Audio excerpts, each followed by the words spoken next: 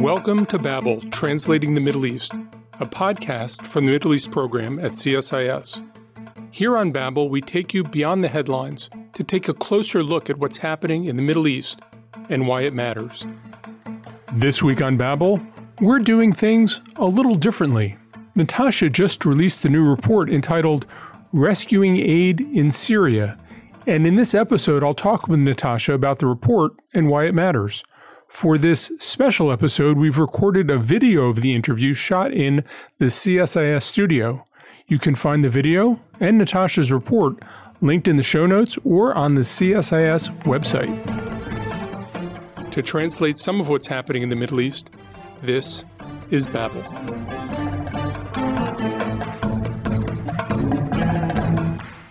Natasha Hall is a senior fellow in the Middle East program at CSIS. She's the author of a new report from the CSIS Middle East program, Rescuing Aid in Syria. We're delighted to have her join us today. Natasha, welcome to Babel.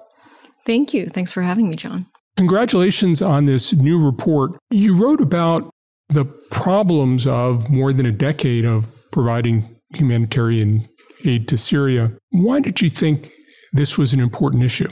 Well, today, what we see is this beautiful country that's been pulverized. Families have been shattered. There are families displaced from Germany all the way. I've met Syrians in Langkawi Island in Malaysia. Families have been ripped apart. Even the society down to the level of cement has been shattered in Syria. I've interviewed mothers with children that have lung infections because they breathe in the particulate matter from things that are kicked up from constant bombardment. So this is a country that's really bleeding, and we don't see any end in sight. There's no sort of politically acceptable solution to this conflict, this awful conflict on the horizon. And so really, the entire international community has decided that aid and diplomacy are going to be the way that they resolve this crisis. And what I've essentially seen over the past 10 years from the practitioner side and the humanitarian world, but also on the analyst side, is that aid has tended to be a kind of pat on the back for donor governments to feel like they're doing something in Syria.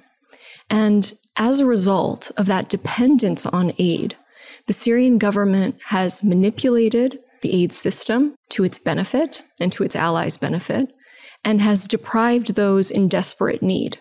And so I felt that, 10 years in, as we're looking towards early recovery, as it's clear that the Assad government might stay in power, what can we do to rescue aid and actually help Syrians in need? And you worked, before you came to CSIS, you worked in the humanitarian field for more than a decade. A lot of that time spent in the Middle East, a lot of that time spent on Syria. You knew a lot coming into writing this report. As you researched the report, you spoke to more than 130 people. What surprised you didn't expect to learn that you did?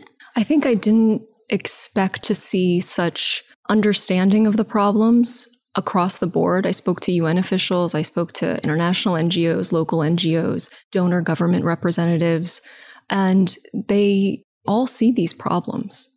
They're all very concerned about these problems. But I think in a lot of cases, because they've been siloed in their, individual corners, whether it's a specific UN agency or an NGO, they feel almost powerless to stop this manipulation. Is the Syria situation different from humanitarian situations elsewhere? Is there something where Syria is a sort of an especially difficult case for the humanitarian community? And if so, why? Yeah, I've thought about this a lot because I've seen the good, bad, and the ugly out there from Thailand to Kenya to Syria. And I do think that there's a few things that make Syria different, but what worries me is that it might not be different for long. And let me tell you why. One thing is that these crises are lasting much longer than they ever have before. The humanitarian world is being asked to do much more than it ever did before. So that's one thing that makes Syria different. The other thing is just the sheer amount of assistance that's going into Syria that I think was attractive to nefarious actors in the government as well. But I think also what you have in Syria, and this is really crucial, is that you have a government that really stayed intact for the most part. And that's not often the case with humanitarian crises. I interviewed one career UN official who said when she worked in Libya, she spoke to a minister of health that had no staff. So that was simply not the case in Syria. And that allowed the government to really surveil, monitor, and kind of completely control, essentially, the aid apparatus in a way that we may not have seen in other contexts. And they did it in a very savvy way. And you said that in many ways, the government had already been engaging with the international community on assistance, and that sort of almost gave them a head start when they had a crisis to steer the crisis to serve their interests. Right. So I was actually in Syria working with Iraqi refugees before the protests started in 2010. And I had seen sort of individual bad apples within aid agencies, but certainly during that period of time, Syria has accepted tens of thousands of Palestinian refugees, Iraqi refugees. And since Bashar al-Assad has come to power, there's been an influx of UN agencies, international NGOs. So prior to the protests starting, they already kind of knew how to work the system. And they've gotten tens of billions of dollars of aid assistance coming in, and then the government's managed to get its hands on a lot of it. How does that work? Well, I think it works through several different ways. And the way that I'll sort of divide this out is that, through diversion, which we see in, I think, unfortunately, a lot of humanitarian crises around the world. And that can be the military diverting food baskets for themselves or medical supplies. We've seen these in wars and conflicts all over the world. I've also mentioned and noted the exchange rate, which is also an issue throughout the world. But this is a way for the Syrian government to essentially skim off the top between 30 to 75% between 2020 and 2021, any aid money that's spent in the country. But then you have this manipulation where you are able to hire those that you want within aid agencies, give visas to those that you want, and then co-opt, threaten, or kill those that, don't go along with what you want. And so we're in this situation where the government and its allies can essentially dictate who gets certain contracts. And as I point out in the report, oftentimes these contracts are doled out to people with direct ties or directly implicated in human rights violations and war crimes. Now, your report is divided into three very different areas. How do those areas differ from each other, and how does this diversion, manipulation, control differ from area to area? Yeah, absolutely right. I mean, I divided them up into different geographic areas of control. So the Syrian Democratic Forces controlled area in the northeast, the opposition controlled northwest, and then government controlled areas. The reason I did that is because I think that the challenges are quite different in each area of control. And that was borne out through the research as well. While I did see interference in the Northeast and the Northwest, it wasn't at the same level of sort of ubiquitousness or control that the government has in government-controlled areas. But I saw other challenges to the aid sector, the constant uncertainty, for example, in the Northwest as to whether or not the UN cross-border mandate will be renewed every year. And the cross-border mandate, just for people who aren't familiar, if you could just explain that. So in 2014, the UN Security Council agreed to allow the UN to implement aid cross-border without the government's approval in 4 different border crossings around the country. Today... into areas the government didn't Into areas that the government did not control at the time, correct. But since about 2019, the Russians and the Chinese, both permanent members of the Security Council, have either closed border crossings or threatened to close the last border crossing, which is Bab el-Hawa in the Northwest, which serves about 4 million people. You talk several times in the report about sort of the bad habits that the international humanitarian community has fallen into in Syria, because this was never intended to be the long-term operation it's turned into. It's been going on for more than a decade. What are some of those habits we've fallen into, and how do we break those bad habits? I think it's really hard. This is not easy. I've been in the aid sector. Oftentimes when you're on the ground, You have all kinds of different priorities in front of you. You need to spend money. You're putting out fires, sometimes literally and figuratively. And you have to deal with some really nasty actors at the same time to get aid in and to deliver what people need. And I think at the beginning of all of this, the government actually established their red lines pretty clearly right away. They said that the aid needed to be delivered, for example, through the Syrian Arab Red Crescent, now very much a government-affiliated organization. The UN hadn't agreed to that before. The UN hadn't agreed to state military escorts for aid convoys before. But all of these compromises were sort of rapidly made because the humanitarian community thought they would get access, and they didn't. And we saw that during what I unfortunately call the besieged era, where we saw hundreds of thousands of people basically starved into submission by the government. And we still have those compromises. SARC and now Asma al-Assad's organization, the Syria Trust for Development, still basically monopolize the aid apparatus. SARC is the Syrian Arab Red Crescent. Exactly. So we're still in this very tangled web that the government has created.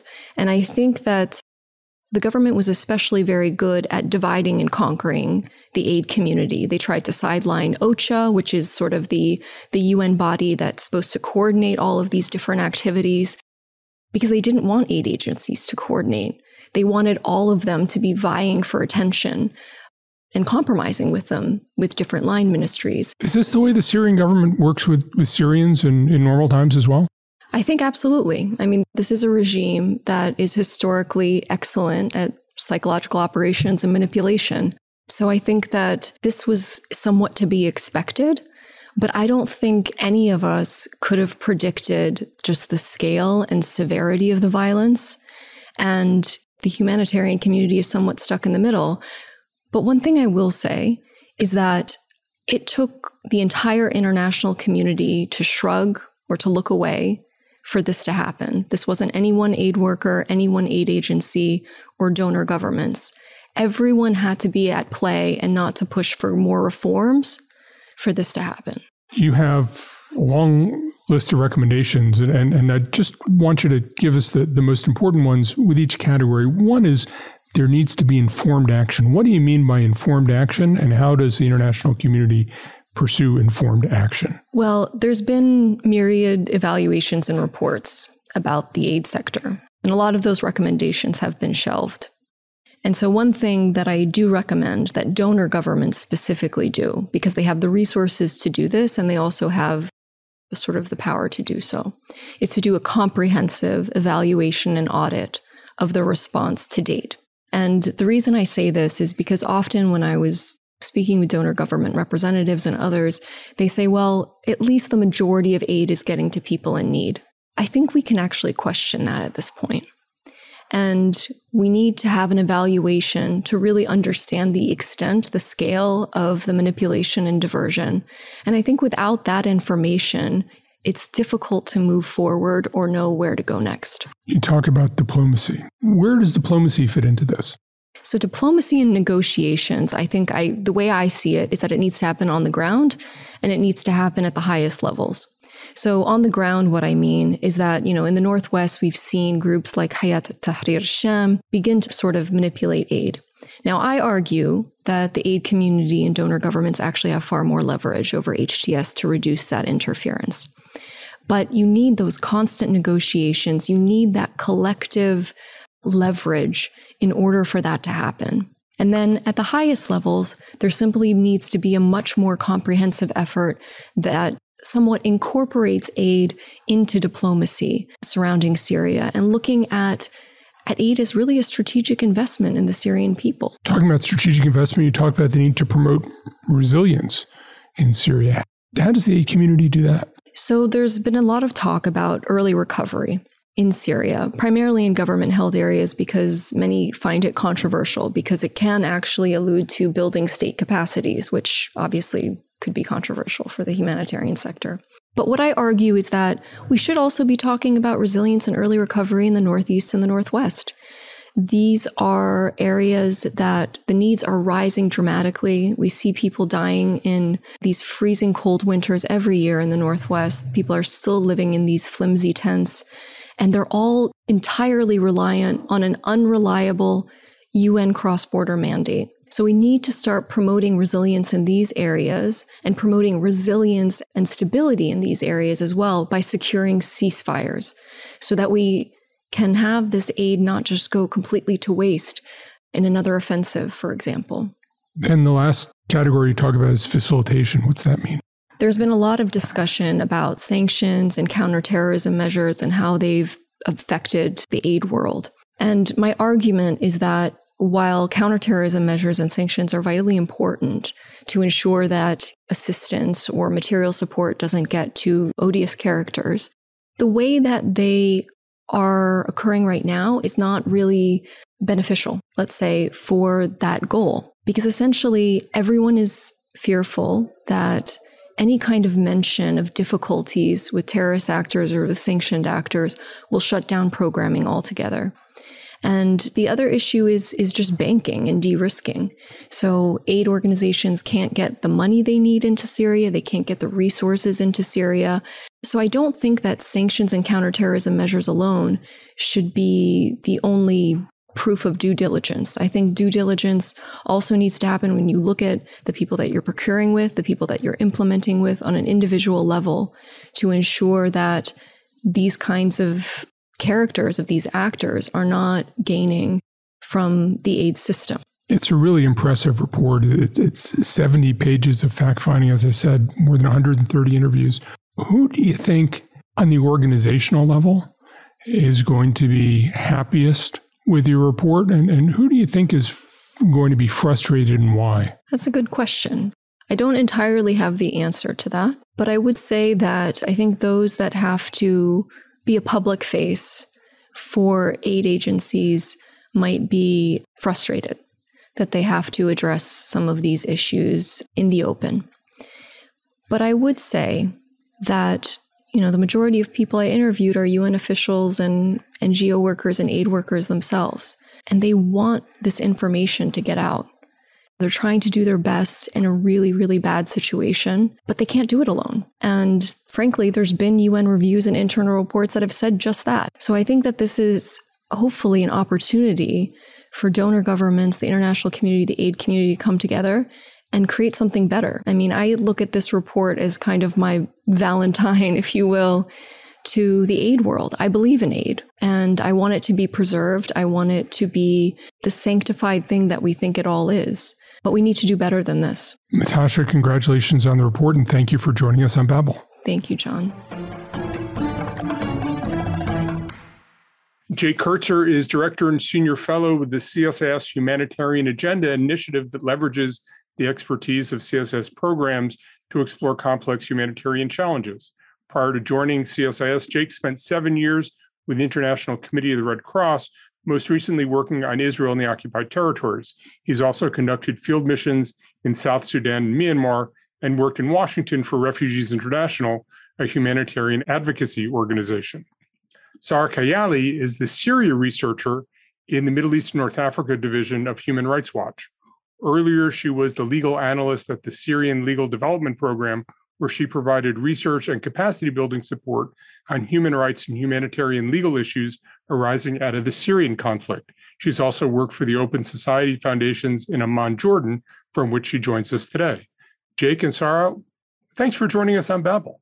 Thank you. Thank you for having us. You've both read Natasha's report. Why is this a different kind of report from most of the reports that you read on Syria every day? I think for me, Natasha's report really highlights a specific issue that we see in the Syrian conflict, that although we speak about it, you rarely find the sort of comprehensive overview of it. And that's really the risks that are involved in aid operations across the whole of Syria, not just government-held Syria, but northwest and northeast Syria. Human Rights Watch and others have investigated the tactics and legal and policy frameworks that the Syrian government has used to divert aid. But the added value of the CSIS report is that it provides you with this comprehensive overview and really emphasizes the role that donors have in ensuring that aid is not diverted. And Jake, you've worked in the field in a lot of places.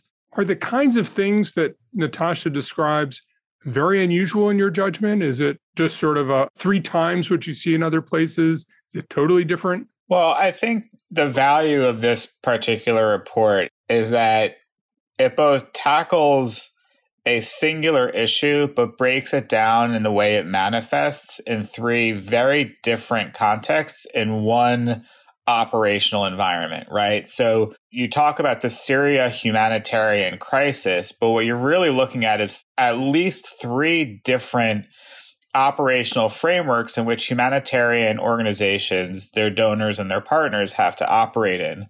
And in each one of those operational environments, there are challenges with respect to the misappropriation, diversion, or manipulation of the aid enterprise.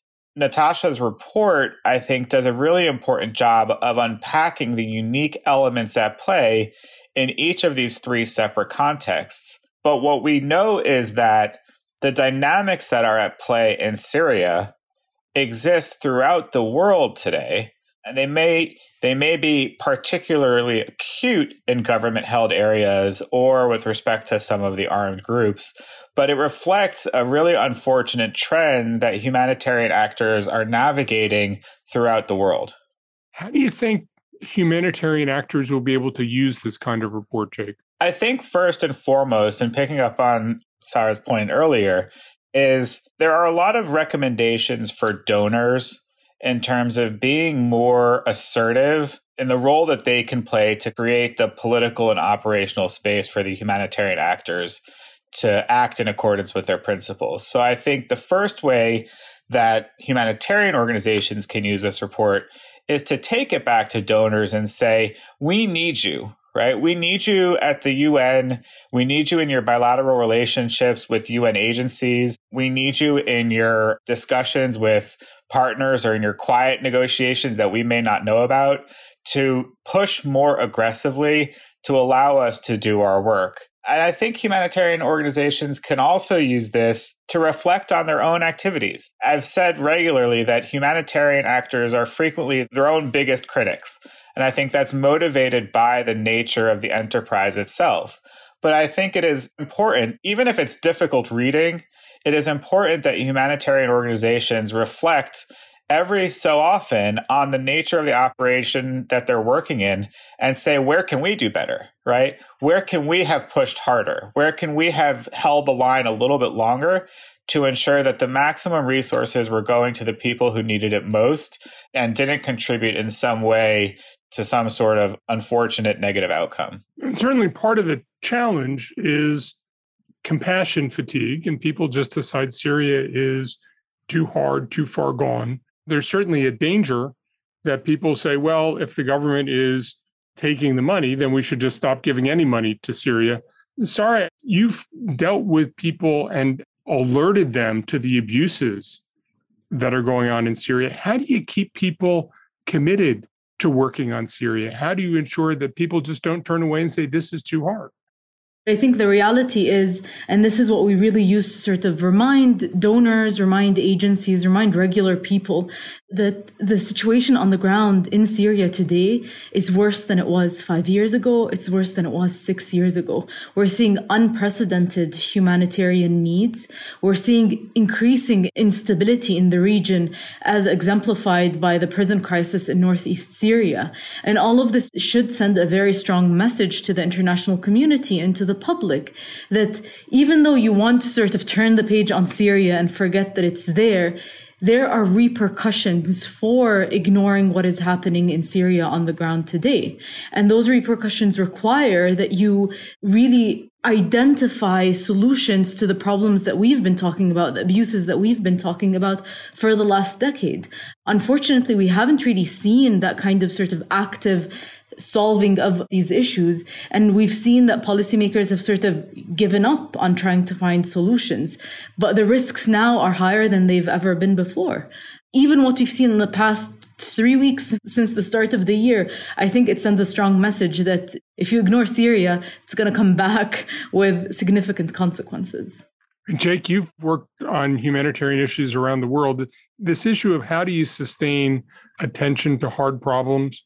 I mean, we certainly have seen it with the Palestinians, but there are other cases How do you keep people focused on addressing needs? And how do you deal with the possibility, as Sarah said, 10 years in, things are worse than they were 5 years ago? I think in the humanitarian analysis and advocacy universe, you're sometimes presented with false choices, right? Where you say, well, we either do nothing or we do it and accept that this is the only way it can be done. And what's frustrating is that virtually every report ends up basically saying, do better, right? And unfortunately, these are very complicated environments. And I think humanitarian organizations, by nature of their mission, are always going to have the imperative to want to keep working. And it is extremely distressing. I am sure every single NGO employee or UN agency employee is deeply distressed by the idea that after 10 years and billions of dollars spent and hours working, that the individual Syrian civilian, wherever they might be in the country, is genuinely no better off. But we can't wipe our hands and say, halas, we're done with it, right? What you have to do, I think, is to continue to iterate, to continue to assess, and continue to try to find the ways to do better. And, there is compassion fatigue, but I think actually we're in a very strange time in the universe where by any metric, life should be getting better for everyone. And if you look around the globe, it's not that we've lost compassion for Syrians. It's that how do you keep your attention on that crisis while also paying attention to Afghanistan and Ethiopia and Yemen and Ukraine? And so reports like this, I think, are really essential in reminding us, yeah, there is still something really terrible happening here. And we all need to continue to pay attention to it and try to do what we can from whatever little space of the policy, advocacy, operational continuum to make this better and to get to a place where we're not doing the same thing year after year.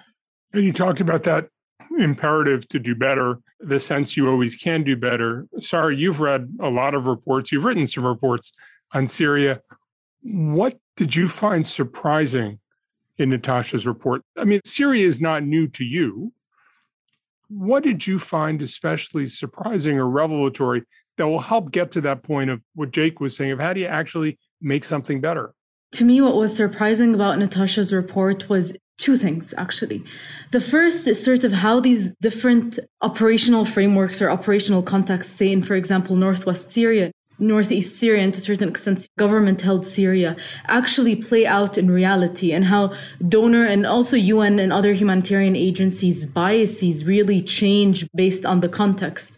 In one section, you look at the issue of counterterrorism laws and how they're impacting the ability to work, when in others, those same biases don't really appear. And I think we always take these different regions in silo, and we never see them together. And when you do that, when you're talking, for example, to the US or the UK or the EU or whoever the donor is, and you put all of these together, this kind of sort of illustration of bias is a real moment of, I think, self-reflection for a lot of us that have worked on Syria and who really forgot to look at it that way. That's, I think, something that's critical. The other thing that I actually found surprising is that there are UN staff and there are diplomats and there are humanitarian agency staffs that are still willing to sort of talk about these issues, right? That are still willing to expose these issues and engage on them very critically.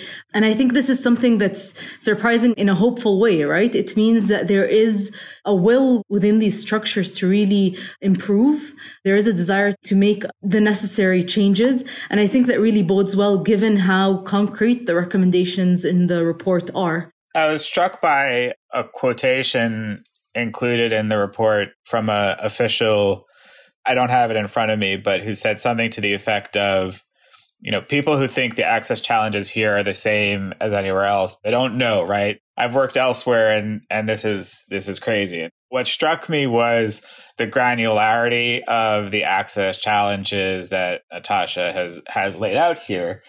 I would nitpick by saying that the challenges of access are present in so many different contexts. And what's important is that those who seek to unpack them or unwind them identify the local unique elements at play, right? The challenges in Yemen are different from the challenges in Syria, even if they both have the net effect of impeding the delivery of assistance to people or impeding the ability of civilian populations to access the needs. the report does a great job. And I don't think it's surprising, but it is shocking to read that level of detail on the access challenges. The other sort of key takeaway for me here is the report speaks in great detail to the humanitarian enterprise and the way it's been manipulated by the government, the Assad regime and various other parties. But it really, to me, speaks to the total political and diplomatic failure that's the overarching circle in which this is happening. It should never have gotten to this point. It should never have gotten to the point where the manipulation was so readily available for bad actors, right? We should never be at the point where the UN Security Council every 6 months is debating a single border crossing that's necessary for life-saving assistance. Diplomacy has failed, international politics has failed, and as a consequence, humanitarian actors are put into a position where they're compelled to make extremely difficult choices, and do no harm is not an option in Syria or really in any humanitarian operation. We're talking about environments where we're trying to minimize bad outcomes, but really the underlying takeaway for me is the international political system has failed the people of Syria. Jake and Sarah, thank you very much for joining us on Babel. Thanks for listening to Babel. If you enjoyed this episode, please subscribe to the podcast on iTunes or Spotify or wherever you listen to podcasts. You can find more analysis on this topic linked in the show notes on the CSIS website, and you can find us on Twitter at CSIS Mideast.